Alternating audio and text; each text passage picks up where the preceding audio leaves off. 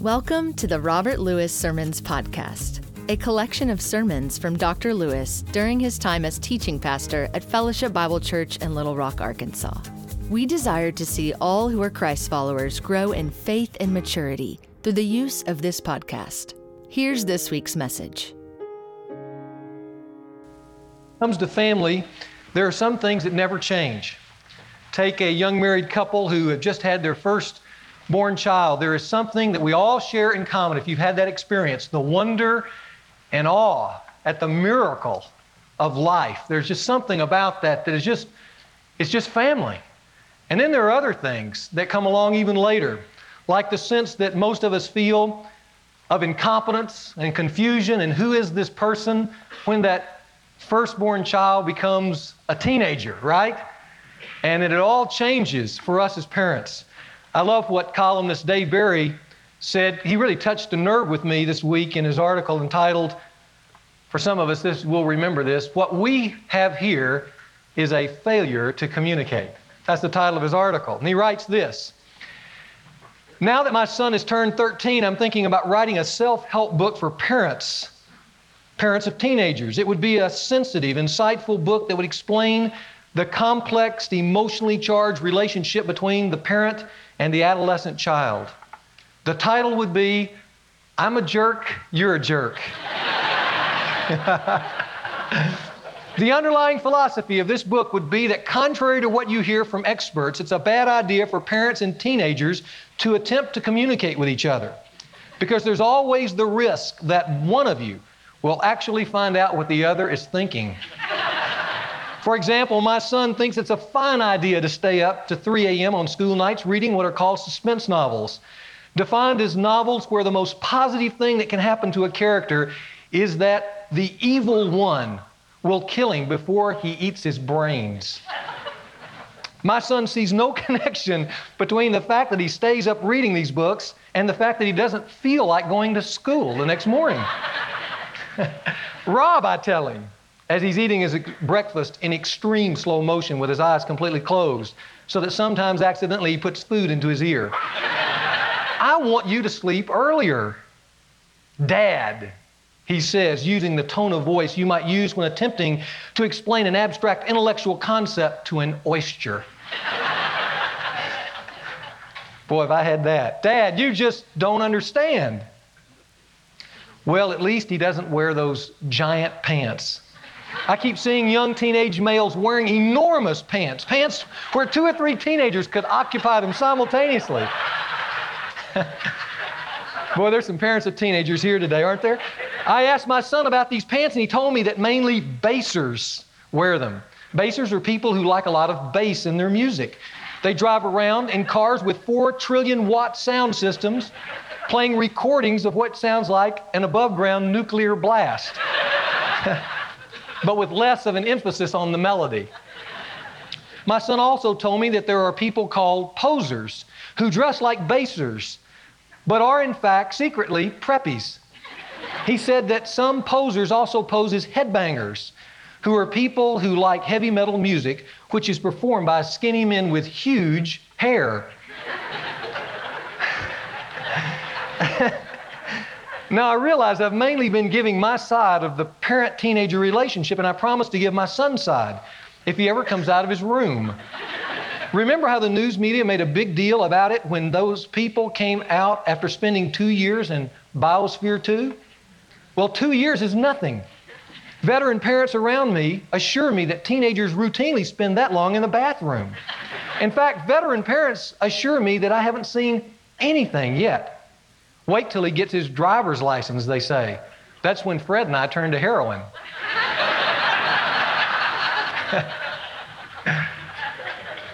Some things never change, do they? Like parents and teenagers. On the other hand, as you and I know, there are some things that do change. And when it comes to the issue of families, there are things that are changing around us every day, radically changing. In the past 30 years, we have seen some radical changes in the structure of the family and the kinds of families that society deems acceptable. In the past 30 years, we have seen the roles that men and women play within a marriage change and sometimes turn topsy-turvy. The priority of the family has given way over the last 30 years to the priority of the individual. The purpose of what a family is to be has changed. 100 years ago, the family was the future building block of tomorrow's society. Now it's a place for me to get what I want. Family values that used to be clear have now turned at least to cloudy, with more and more emphasis on what's in it for the individual. It's a bold new world we live in, isn't it? It's a world that has changed so remarkably, even in the last 15 years, that no longer is it just mom and dad getting tired of one another and having the ease of divorce. Now in 1993, children are divorcing their parents.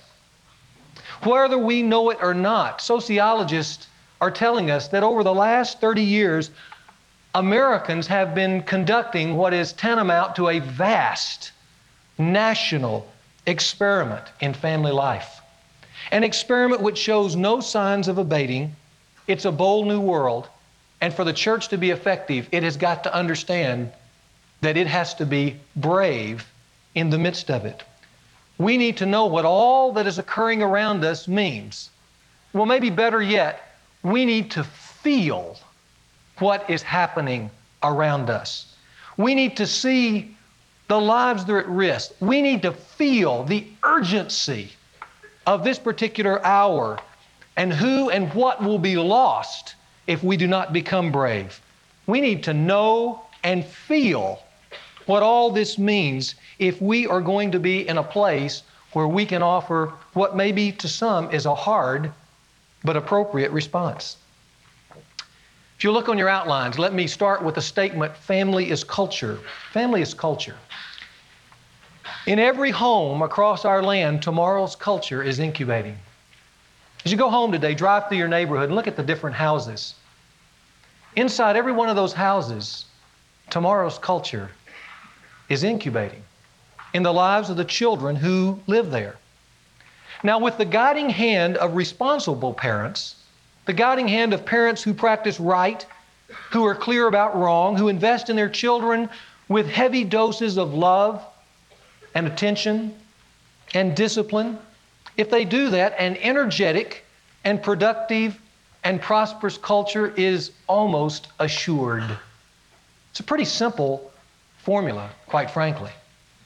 But withdraw that guiding hand, or replace that hand, or change that hand so that its integrity is now laced with hypocrisy, or its trust with infidelity, or its attention and love with chronic absenteeism. Change its discipline and offer instead entertainment. And the outcomes, those little pots that are boiling in your neighborhood, the mixture is radically altered. The culture that is teeming in those homes are not bricks upon which you will build the future of tomorrow. What is being stirred up in those homes is more like a sledgehammer that once released will go out and knock holes in the very foundation of our society. And no amount of government aid, no amount of social programming, no amount of education, therapy groups, or even the police can make up for the vacuum and the miseries that right now are being cooked up in today's homes. That's because government is not culture. That is because our school systems can never become culture. Social programming can only put Band-Aids at best. Police departments can only rein it in and lock it up. But they're not culture. Family is culture. Tomorrow's culture. Nowhere is the case for the power of responsible parenting set forth more pungently than in William Golding's book, Lord of the Flies. Now that may cause some of you to have to turn back the clock a little bit to remember that book that you read in college, and some of you are going to say, but parents weren't even there in Lord of the Flies. And that's my point. They weren't there. To refresh your memory, Golding's novel is about a group of English lads who get marooned on a tropical island when their airplane that's carrying them away from atomic-ravaged England then crashes. And only these young boys make it to shore. And they find themselves on this tropical island all alone with an abundance of food and water, but more precious to them, unbridled freedom. Just young men all alone doing whatever they want. The French philosopher Rousseau and other naturalists would have loved that. And they would have predicted in their philosophies that the innocent children set off in this idyllic paradise would have produced the ideal culture. Such was the belief, at least in Rousseau's day, of the noble savage, the innocence of youth that gets oppressed by adult extremisms. The same with J.P. Salinger's novel, if you've read it, Catcher in the Rye, which sought to promote the ideal that attributed all evil, all corruption, all indulgence, and all hypocrisy simply to the world of adults. So here we have the perfect environment with the innocence of youth. And if you remember Lord of the Flies, it is as it unfolds, we see not the unspoiled innocence of youth developing a pure society, but we see the reckless barbarism of unchecked males, untaught males, undisciplined males unleash their barbarity on one another. Nowhere is that better seen in the life of one of the main characters named Jack. When Jack left England, he was the head of the choir back in England. Over time, as we watch the development of his life, he embraces out of the darker side of his unchecked nature a life of savagery and violence and murder and perverted sex. It's a good book to read with a whole new slant, if you'd like. Now, why do I mention that? Because if you look all over the face of the American landscape, you will see that our culture is quite literally painting the story, Lord of the Flies, into reality. Every night we can watch a scene or two of this drama unfold on our television sets. Every morning we can pick up the paper and read a column of two of another page in the chapter of our Lord of the Flies. As we watch children left alone by irresponsible parents, our career-chasing ones who have no time for their kids, our children with their natures left untamed, unchecked, and undisciplined and unloved by the void of an unhealthy family life. And what we get as a result of that concoction is that we are seeing around us in every neighborhood, in every city, growing islands not of paradise, but of terror, of physical violence, of immediate gratification, now, and of predatory sex. That's what we see around us. You see, family is where culture is won or lost. And in the bold new world, family is everything, because family's culture. Now, I want you to know that this morning, this will be somewhat of a hard message, because to really peer into the family past the rhetoric exposes some harsh realities. I don't intend to do this to hurt anybody, because it's hard to talk about the deficits that are involved in single parenting when I know so many single parents in our body and who are giving their absolute best, and I would honor them for what they have done and the role that they play. But it's still hard to talk about the deficits. It's hard to talk about the long-term effects of divorce on children when I know a lot of divorcees who are wounded because they didn't intend to be divorced and they've been left alone and they don't need any more guilt or pain. But it's still important that we peer into what really is taking place. It's hard to tell a remarrying person the difficulties that the blended children will experience as they come from a torn background of two previous marriages and will struggle with those things long term. It's hard to say what you really know about unwed motherhood. See, here's what I want you to hear me say. I have the difficult tightrope walk of trying to balance truth and sensitivity. But I want you to know there are times where truth and sensitivity, just by the very fact of the discussion, must collide with one another. And this is such a time. I want to be sensitive to those who are in situations like these, But at the same time, I believe we have avoided some of the additional truth we need to hear. And we've even fostered some myths about families that some of you here need to understand and hear about. So I would like to address two of these myths here this morning, but before I do, let me again say, I'm not here to dump any guilt or pain on people. That's not my intent. My intent is to move us towards health. And certainly I'm not overlooking, as we expose some of these realities, the power of God or His restorative grace to lessen the losses that you and I maybe have experienced in our own families or experiencing presently. I mean, Bill Wellens comes out of a divorced home. Robert Lewis comes out of a broken, alcoholic home. And certainly there is great testimony to the restorative, healing work of God as we ran in our woundedness to God Himself and to the wisdom of His Word. And I would offer that even as we speak here this morning. But at the same time, I have an intent here, and it's very simple. My intent is that I want some of us, a large number of us, to know, to understand the truth about different family structures, what they're really like, before we are seduced into them or contemplate them in ignorance or in naiveness.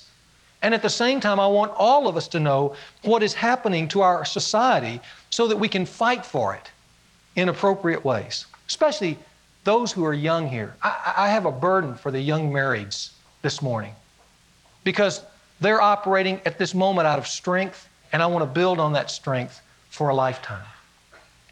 The first myth I'd like to address is that all families are equal. You get a lot of extreme statements today. I watched on PBS the other night a classroom at the University of Washington where two lesbian professors were giving what they said was documentation that the lesbian family was a healthier environment than the traditional family for children and their upbringing. One student in that classroom setting objected and asked for the statistics, where they were getting those statistics, only to be rebuffed with clapping hands and given nothing other than shame. The reason for that is because there is no such statistics like that. But oftentimes, statistics are pulled together and politically politicized in such a way that we can say whatever we want if we're carrying an agenda. And on the college campus today, there is a radical agenda being propagated on the minds of the students. At the same time, I read an article where it said that a single parent makes a better parent than a two-parent system because it helps their child educationally. Single-parent kids read faster. And the reason in the article was that a single parent, not being distracted by giving devotion to a spouse, had more time to educate within the home. Then you read articles about cohabiting couples, how they come together, and it's so much better to cohabitate before marriage because you can try out one another emotionally, psychologically, and especially sexually to see, if we're compatible. We ignore all the data that says those couples who do that have an extremely higher divorce rate than those who don't. But we're not really interested in truth. See, we just hear that stuff, and then in a deceptive kind of mindset, it soaks into our brain that all family structures have advantages and disadvantages, and in the long run, they all kind of come out equal. I want you to know all family structures are not equal. Not even close. Children and families disrupted by divorce will experience difficulties that children from intact families simply will not. And these difficulties, to our chagrin, will persist into their adulthood. They will have harder time achieving intimacy in relationships. There's all kinds of data on that. One study found that 50% of children divorced will enter adulthood anxious about life, worried about it, underachieving in life, and angry. A non-Christian couple who are loving, who exhibit a high degree of integrity and stability will give their children a lifetime of emotional, psychological, and social advantages that a struggling Christian couple who are double-minded in their value system, who are acknowledging Christ and chasing the world, will not. For a lifetime. That's the hard truth. Children who grow up in step-parent families and or in step-parent families are often less successful as adults on the whole in two clear domains of life. And they're the two most important: relationships and work. Single parents by choice, the Murphy-Brown kind, are 3 times as likely as children in two-parent families to have emotional and behavioral problems. They're more likely, much more likely, to drop out of school, to abuse drugs, to be involved in premarital sex, and to get in trouble with the law. 22% of the children in one-parent families will experience poverty for 7 years or more. 22%. That's compared with 2% for two-parent families. The intact two-parent family structure that's stable, not unstable, but stable, has no rivals, not even close. And all the information that we are seeing today just simply backs that up. But all that information will be choked out by a biased media, removed by biased professors, in order to propagate the idea that all family structures are equal. And they're not. A two-parent family advantages children psychologically, emotionally, socially, and spiritually in ways vastly superior to any other family structure. And those aren't opinions being stated. That, in fact, is just the truth. Barbara Whitehead, writing in the Atlantic Monthly, offers what I think is a good summary of the growing diversity of family structures and research that's coming out in large quantities today about cohabiting couples and single parents and blended families and out-of-wedlock mothers. And I want you to listen to what she says. Taken together, that is the research, all the body of research today, taken together, the research presents a powerful challenge to the prevailing view of family change as social progress. Not a single one of the assumptions underlying that view can be sustained against the empirical evidence. Single-parent families are not able to do well economically on a mother's income. In fact, most teeter on the economic brink, and many fall into poverty. Growing up in a disruptive family does not enrich a child's life or expand the number of adults who will now be committed to the child's well-being. In fact, disruptive families, through divorce, through absence, threaten the psychological well-being of children and diminish the investment of adult time and money in them. Family diversity in the form of increasing numbers of single parents and step-parent families does not strengthen the social fabric of our society. It dramatically weakens and undermines society, placing new burdens on schools, on courts, on prisons, and the welfare system. These new families are not an improvement to the nuclear family, nor are they even just as good, whether you look at the outcomes for children or the outcomes for society as a whole. In short, far from representing social progress, family change in America represents a stunning example of social regress. That's the hard truth. The hard truth is that some family structures are better than others.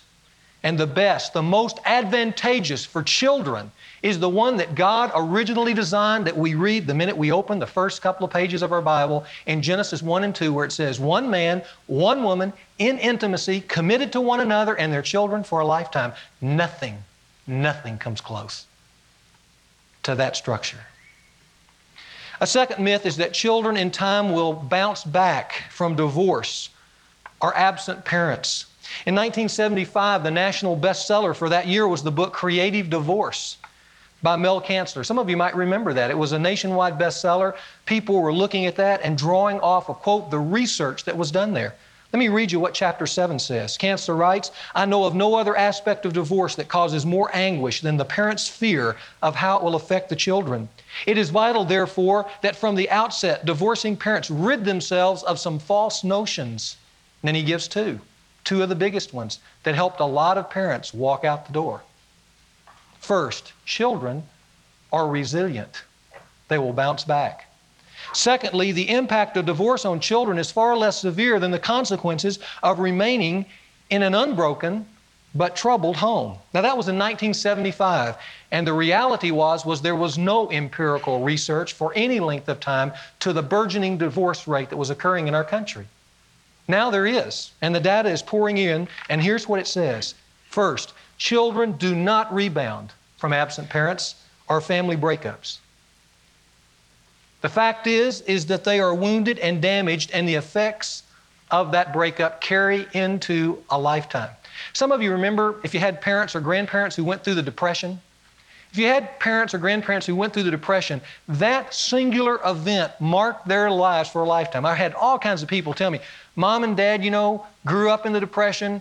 He got out, maybe he was a physician or a lawyer or a company president. They had all kinds of money, but no matter how much money they had, they were still hoarding it, putting it aside, going by a real disciplined budget because of the fear of the unexpected, like a depression. That singular event marked them for a lifetime.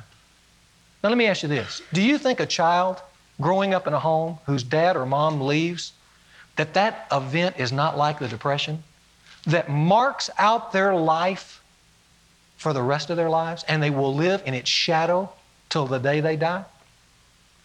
So that's the hard reality. There was an excellent study done by Judith Wallerstein and Sandra Blakesley. Their research has been put into a book, Second Chances, Men, Women, and Children a Decade After Divorce. At the end of your outline, I have recommended it for some of you to read, but let me just mention an excerpt from it. She said that as she studied divorce in the lives of people over a 15 to 20 year period, she found out how deceptive divorce is. She said, and I'm quoting, legally divorce is a single event, but psychologically it is a continuous chain, a never-ending chain of events, relocations, radically shifting relationships, strung through time, a process that forever changes the lives of the people involved. Here's what her study revealed. 5 years after divorce, see, what we're going to discover here is that divorce is not, like some people said it was, a cold that has severe symptoms that after a period of time, there's kind of a restorative process and you're back to health. Instead, she did this. She started tracking these couples and their children, all of them under 10 years age, and followed them all the way into their 30s and interviewed them every so many years, every one of them personally. She found 5 years after divorce, more than a third of the children that she interviewed experienced moderate or severe depression on a regular basis. At 10 years, a significant number of the now young men and women appeared to be in trouble and troubled, drifting and underachieving. At 15 years, many of the 30-ish adults were struggling to establish strong love relationships of their own. In short, she says, far from recovering from their parents' divorce, a significant percentage of these grown-ups were still suffering from it. See, I think the truth is what James Collier reported in his book, The Rise of Selfishness in America. He said, the research clearly indicates that children are better able to deal with a pair of bickering parents than they are trying to cope for a lifetime with the loss of either one of them. No wonder the prophet Malachi in Malachi 2:16 quotes God saying this, thus saith the Lord of hosts, I hate divorce. I hate it. Now, why would he say it like that, so powerfully, so strongly? Because God of all people knows how He created us. He knows what needs to be invested in us. And He knows the incredible damage that we will do to ourselves if we pursue a reckless course of ending relationships, searching for the endless summer of self, which never comes about. He knows that, and He hates it. Absent parents, particularly absent dads, inflict the same kind, I think, of long-lasting misery as a divorce does in a child's life. I've seen that in every family life conference I've done around the country. From New York, I've been in New York, I've been in Boston, I've been in San Francisco with thousands of people doing a family life conference and speaking to the dads on what it means to have a father. And at the end of every session, no matter where I go, they come flooding up, crying their eyes out, wishing they had one moment with a father who would look them in the eyes and say, I love you. I love you and I care about you. I'm proud of you. Just one word of affirmation. I had a man say every year he goes out to his father's grave and cries over that grave, wishing he could bring his dad out of that ground just to give him one statement of affirmation. He's 50 years old. I want you to look at the two charts I've provided on your outline. We could probably call these insanity charts because I think they measure the progress of our cultural pathology. And I want you to notice, as you look at the out-of-wedlock births, note just that the percentage growth of white out-of-wedlock births is far steeper than that of blacks. Don't let the fact that it's 70% for blacks throw you. I mean, that's incredible that they've had even a 66% rise over the last 30 years, but white couples have gone up 144% over the last 30 years. We've gone from 390,000 divorces to 1.2 million divorces in America. That's per year, by the way. That's per year. And anybody who just looks at just these two statistics will say that we are in a national crisis of unparalleled proportion. Because remember, family is culture. And the culture that America has enjoyed for 200 years has mainly been the product of intact two-parent families whipping up healthy adults who build the brick of society upward. But now upon us is descending another kind of culture, fueled by alternative family structures of absentee moms and dads, non-existent stealth parents, you could call them, broken homes, irresponsible, self-seeking people, and you could call that the Lord of the Flies culture. And it's here. You know, history has something to tell us about that, and I want you to hear clearly what this gentleman says in his book, Between Families and Civilizations. Carl Zimmerman researched the correlation between family life and the lifespan of civilizations. And in it, he discovered some amazing similarities. Along the lifespan of an empire or a nation, there are certain specific kind of family structures that follow that lifespan from birth of the empire till the death of the empire. And his research covered not only the Greek and Roman empires of ancient history, but also the rising Western democracies of France, Germany, the United States, and so on and so forth.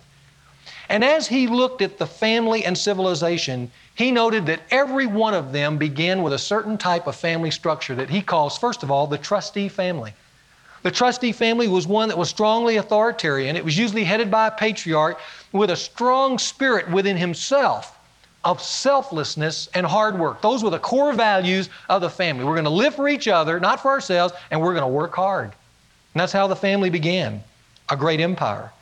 And in time, what took place is the nation would begin to solidify and come together under that kind of more authoritarian leadership and would establish itself as a strong, vying nation among nations, or empires. But then that would usher in the next phase of family life called the domestic family. Here, family bonding is still strong. There's some individual rights that are now respected more than the authoritarian family. The authoritarian patriarchy, the man is still leading, but it has given way to a much more cooperative teamwork between the man and the wife, and their rights are respected among themselves. They are seen more as a team, a unit, than one lording it over the other. Both invest themselves in parenting at the sacrifice of some personal desires and ambitions. And as Zimmerman notes, it's with the advent of the domestic family that the empire or the nation ascends to greatness. It becomes a nation or an empire standing out above all other nations and empires. With that is ushered in a great span of prosperity. But as we all know, when we look back over history, prosperity over time usually corrupts, doesn't it? And with that corruption, the domestic family begins to alter itself into a final phase called the atomistic family. The atomistic family is characterized by the fact that the bond and power of the family that had existed for, at that time, hundreds of years, that bond begins to wane. People are seen now as distinct units, not real interconnected with the other members of the family. There's an obsession with individualism that begins to develop. Rights take precedent over responsibility, and self-sacrifice gives way to unabashed selfishness. And in time, that atomistic family ultimately disintegrates. And as Zimmerman notes, as it does, the collapse of the civilization follows in lockstep with it. As the family goes, so goes the nation. His conclusion was that family and culture, family and society, family and the lifespan of a civilization, they go hand in hand. In fact, Zimmerman pointed out, to give us a little biblical perspective, that at the time of Jesus, the Roman Empire was just shifting gears from the domestic family into the atomistic family structure. And some of you remember when I went through in the last message about families in Ephesus and the changes and the roles and all that were going on, can begin to get a sense of flavor of what Zimmerman is trying to point out here. But that was just the beginning, the first century. From that point on, Rome as an empire was in a state of steady decline, as was the families within the Roman Empire. They kind of went together like what you see when kids do the three-legged race and tie their legs together. That's how closely family and civilization are put together. But when you try to run, you usually end up falling flat on your face. And that's exactly what happened to the Roman Empire, because by the 5th century, they had totally collapsed to barbarians. Not because the barbarians were stronger than the Romans, but because the Roman Empire had rotted from within. It had no inner spirit. It had no life. It had no vitality. It was a dead culture. In his book, Zimmerman set forth several specific patterns of behavior that really become prominent during the atomistic period of family life. And I would like to read them to you, but I want you to note on the bottom of your outline, if you've got one, note that Zimmerman wrote this book in 1947. Now, I purposely selected this book, 1947, because it puts him outside the images and the issues of our day. He's not influenced so much by that. In 1947, America looked great. It also puts him outside the influence of political correctness that's so prevalent for today. So I'm just going to read you what he says are these prominent features of the atomistic family stage, and you can just draw your own conclusions. He says, when the atomistic family arrives, this is what it'll look like. First, marriage loses its sacredness and is frequently broken by divorce. Secondly, the traditional meaning of the marriage ceremony is lost. Alternate forms of marriage arise and individual marriage contracts are advocated. Now let me tell you, in 1947, there was no such thing as that. He's just drawing off a history. Thirdly, feminist movements abound. Women lose their inclination for childbearing and child rearing, and the birth rate decreases. Fourthly, there is increased public disrespect for parents, parenthood, and authority in general, so that parenthood becomes harder and harder for those who still try to rear children. Fifth, there is an increase in juvenile delinquency, promiscuity, and rebellion. Sixth, there is a refusal of people with traditional marriages to accept family responsibilities while they watch others go free. The hostility of pseudo-intellectuals to the family soon spreads out to the common people, sealing the doom of the society. Seventh, there is an increasing desire for and acceptance of adultery. And then eighth, finally, there is a tolerance for and spread of sexual perversions of all kinds, especially homosexuality, but including many others. This generally, according to Zimmerman, marks the final stage of societal disintegration. I liken these statements to the warning sirens that you and I hear occasionally around Little Rock during a fierce storm.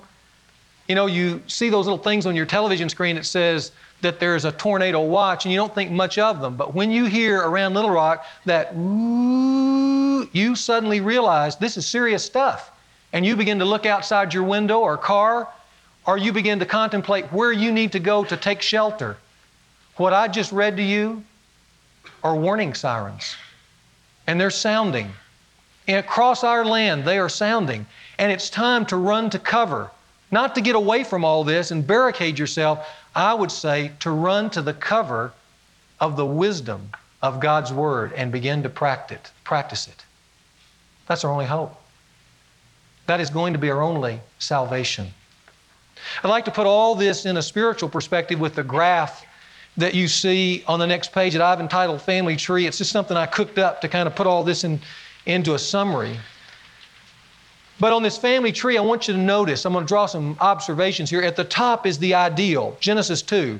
The ideal was where a man and woman would come together. A man would leave his father and his mother. He would cleave to his wife. He'd stick to her like glue, is what the Hebrew says. And they would become one flesh.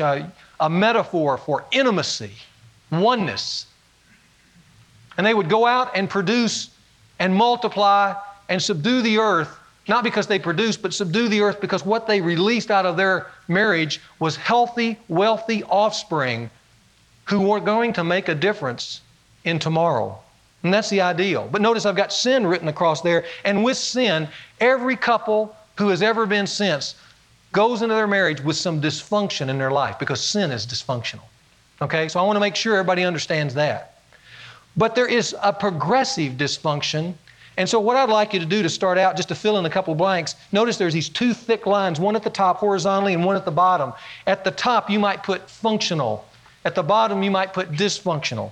The closer you move up this family tree, the more functional your family is. The further down you step in this family tree, the more dysfunction that's automatically injected into that relationship. Now, I want you to notice, secondly, as an observation, the different family structures. I've tried to put some representative models here, but what I want you to notice, first of all, is that Christians, look there, are spread throughout this outline. They're at the top, but they're also at the bottom. In fact, I want you to notice one, it's as you start from the left, it's the second end, where it says non-Christian couple, stable with high integrity. Notice how high up that couple is. Now, that couple is not going to offer anything spiritually to their kids, but here's what they are going to offer. Those kids are going to leave that home more stable, more secure, more emotionally prepared, more psychologically advantaged, more socially clear about their role than any of these other Christian couples that fall beneath them or Christian singles. Now, yes, they're without Christ, and yes, they need Christ.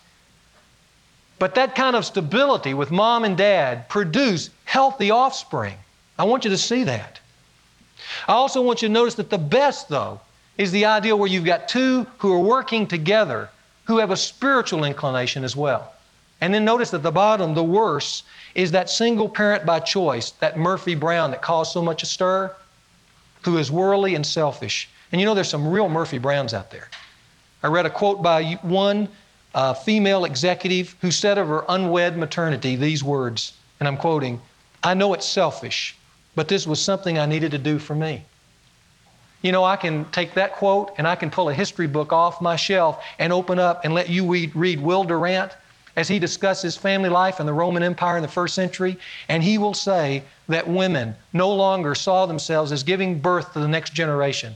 They no longer saw children as a way to sacrifice and to live for in order to create God's intent for the future culture. But here's Will Durant's words. He said, "Women in that day saw children as a toy." That's his words. Just to be played with for my own personal pleasure.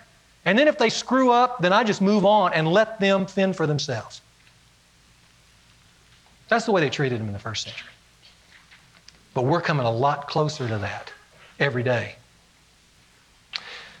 I also want you to notice that there are two vertical lines on the far left, and I want you to fill those in. One at the top, right in submissive to God and His Word and others. You know, if you read the Scriptures, the closer you get to God's ideal, the more men and women cooperate with one another, honor one another, the more they are people of submission who love God and want to do His Word, no matter how hard it is. But you might fill in the bottom vertical blank, that's independence of God, God's Word, and others. The further you get down on this sheet, there's a word that stands out in all those little boxes. It's the word selfish. Independence. The Bible says independence is sin. All we like sheep have gone astray, each to our own way. That's sin. And it creates greater and greater measures of dysfunction. And then notice on the far right-hand side, there are two blanks as well. You might write at the top on that top vertical line, wealthy offspring. The further you move up towards God's ideal, Christian or non-Christian, the more you are endowing and empowering children with a healthy self-image, with a secure nature, with a sense of psychological, emotional, and social health. The further down you go, you can just write in the word wounded. the more you wound them in those same regards.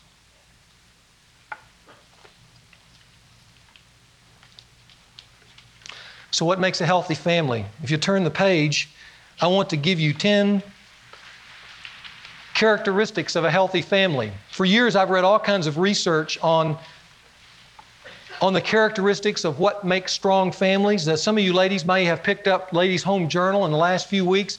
There's a survey that they did on what makes healthy families. And what I find interesting is that all these studies that I've read for years, whether they come from Christian sources or non-Christian research, they all say the same thing. They all say the same thing. Their redundancy makes a powerful point, and that point is this: strong marriages, strong families are not hard to define. They're pretty easy to define. So what I've done is I've drawn that together, and I've listed some of the sources at the bottom, and I just want to read these 10. You can fill in the blanks. I'll give you a scripture with those to show you if you've got a strong family, it'll fall within these parameters. The first is this: a strong family, a healthy family, letter A, has strong, supportive, honest communication. Now, I want you to know, the Bible's already said that. 2,000 years ago, in Ephesians 4:29, it said, "Let no unwholesome word proceed out of your mouth, but only such a word as is good for the edification according to the need of the moment, that it may give grace to those who hear." And then it says, "Speak truth to one another." That's just saying the same thing. Secondly, strong families spend a significant quantity of time together. But in Ephesians 6:4, we find that fathers are to raise up their children in the discipline and admonition of the Lord. You can't do that without time. In Ephesians chapter 5:28, it says the husbands are to love the wife as his own body. That takes time, because look how much we love our own body, man. Then it says in Ephesians 5:15 and 16, be careful how you live your life. Make the most of your time, because the days are evil. It speaks to time. It's already given us that information. We didn't need this research. Look at number 3. A healthy family has a shared religious faith and practice. And that's why Paul says in 2 Corinthians 6:14, do not be bound together with unbelievers, for what has a believer in common with an unbeliever? If intimacy is the key, if oneness is important to a healthy marriage, then you don't take the most important thing in our lives, our spiritual life, and join it to an incompatible partner. That's what he's saying there. But that only builds healthy families. Fourthly, strong families have an agreement on key values. But the prophet Amos said in Amos 3:3, can two walk together unless they be agreed? He pointed that out long ago. Letter E, strong families have love, consideration, and mutual appreciation. But isn't that what a dumb fisherman said 2,000 years ago in 1 Peter 3:7? When he said, husbands, live with your wives, listen, in an understanding way. That's understanding. And then he said, and grant her honor, that's mutual appreciation, love, and consideration, and grant her honor as a co-equal heir of the grace of life. Healthy families, letter F, have common interest and goals. But isn't that what Paul said in Philippians 2:2, where it says, be of the same mind, maintain the same love, be united in your spirit, intent on one purpose. Boy, that's common interest and goals in my mind. Letter G, strong families have the ability to positively negotiate solutions to crises. And that's why Paul argues in Romans 12:17, never pay back evil for evil, but respect what is right in others. That's why he says in Ephesians 4, be angry. Go ahead and express some of those that anger, but do not sin.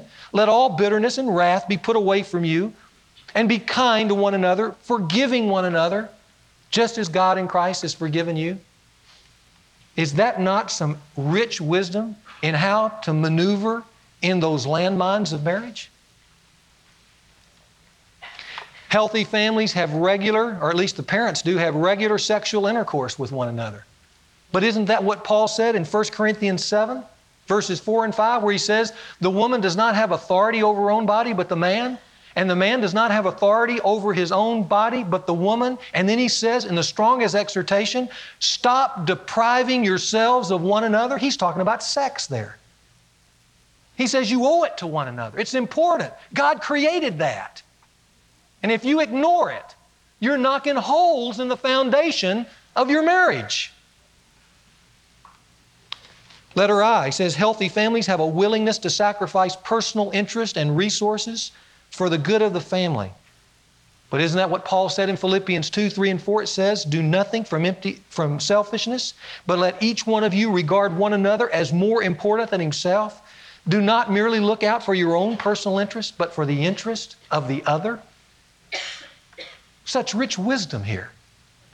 Didn't come out of Ladies' Home Journal or the Nebraska Education Association. This all comes out of the Bible. It's been there. And then finally, strong families have behavior that earns the trust of family members. And that's why when Paul spoke to a young man, he said, let no one look down on your youthfulness in 1 Timothy 4:12. But rather in speech and conduct, love, faith, purity, show yourself to be an example. And then he says in verse 16, Timothy, and I would say to you young marrieds who are just starting out, listen to what he says. This is what he would say to you. He says, show yourself an example in love, faith, conduct, purity. See, that builds trust. But then he says, take pains in these things. Be absorbed in this so that the others around you can see your progress. Because when they do, you know what that builds? Trust. Trust. There's nothing like seeing a little kid run up to his dad or his mom because there is just virgin trust. You'll never leave me. You'll never forsake me. And the idea when they get to be 18 and 19 and they see mom and dad who have been faithful to one another, they've laid down a good track record for as much as they could, what they said, they lived out. If nothing else, they struggled to live it out. And you know what that builds in those kids? Trust. It tells them that there's a faithfulness in society they can count on. And that is the best platform within which to build a life. You can do nothing that can replicate that kind of power in a child's life. So how can you apply this? Well, I'm going to give you 3 conclusions here, action points. I've got a phrase under the personal, the church, and society.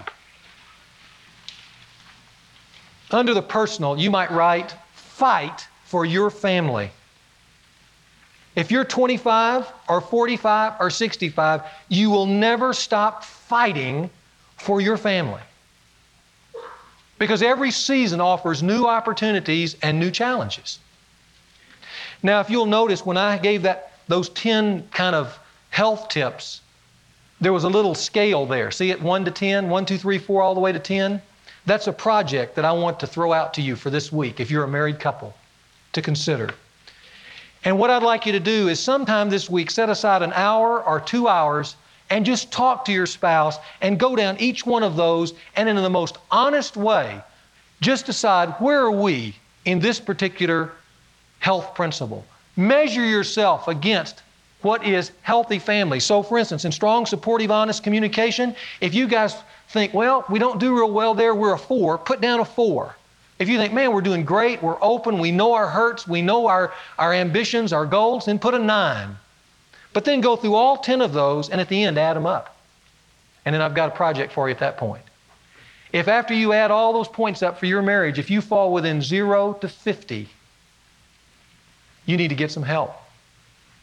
You might need to go to talk to a pastor, a counselor, or a wise, proven friend. But you need to go and sit down and say, hey, we're not making it here. Because that's not function. That's dysfunction. And we need to talk through some things, and we need somebody to inject something into our relationship to help us start pushing those numbers up. On the other hand, if we fall between 50 and 75, then I say to you, you need to get accountable. Maybe to another couple.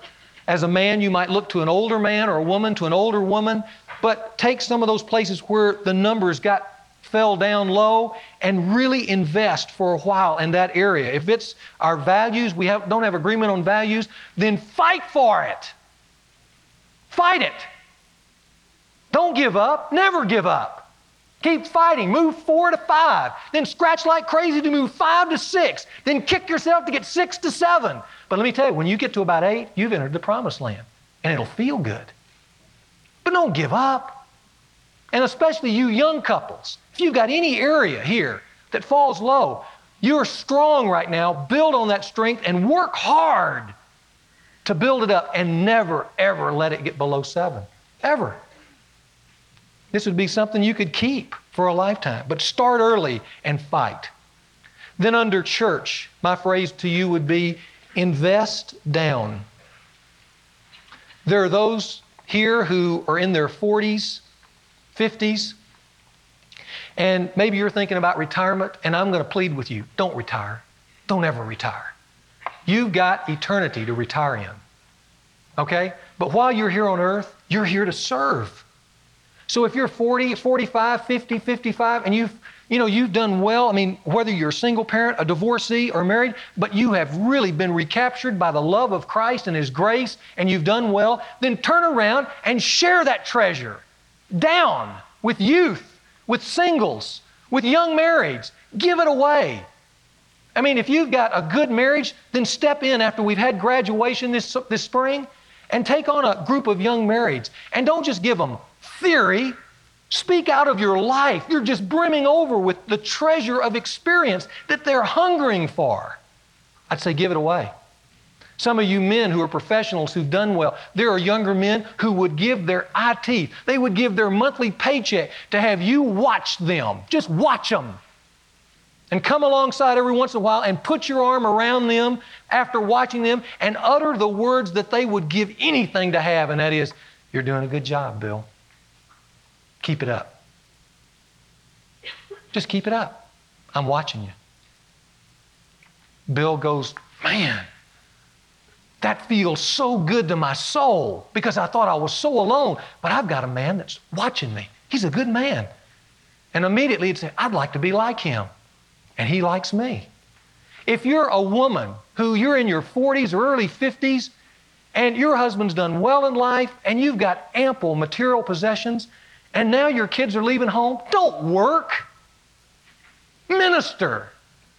Just go out and minister. There are hungry women all over this city who would love to have an older woman with wealth and experience. Just spend time with her. Disciple her. Build into her life. Help her not make the mistakes you made, but help her to make the right steps that you made in life. Clear all that fog up for her. They desperately need it. Invest down in your life. That's the place of fulfillment. And then finally in society, let me ask you to become an activist. An activist. We need, as a culture, to start speaking out against frivolous divorce. There should be some kind of social pressure that the group should apply to men and women who walk out of a marriage with no cause. And what I mean by that is, it's not going to be the same between us when you walk out of your marriage for no reason other than what you want. We're not going to be buddy-buddies anymore. There's going to be some tension there because you've acted irresponsibly. But to let that go, to just turn the cheek and forget about it, is just unleashing the poison of unhealth into our society. Now, that's wrong. We ought to say it's wrong. I would hope that if there's some politicians here, that we could look for some tougher divorce laws and tougher child care laws. The one that touches me more often as a pastor is the woman who has given her life to a man and helped him become successful, and at the peak of his earning power, he walks out on her and goes somewhere else and leaves her at the peak of her vulnerability. And after he's kind of cleared up half the assets, which he can usually remake in a year, and after he's paid off the child support, he just clips the cord and lets her drift off into oblivion. Let me tell you, that makes me so angry. That's wrong. That's absolutely wrong. And there ought to be stronger laws against that and stronger recompense for the guy who walks out just for some sweet little thing that'll do his bidding. It's wrong. There needs to be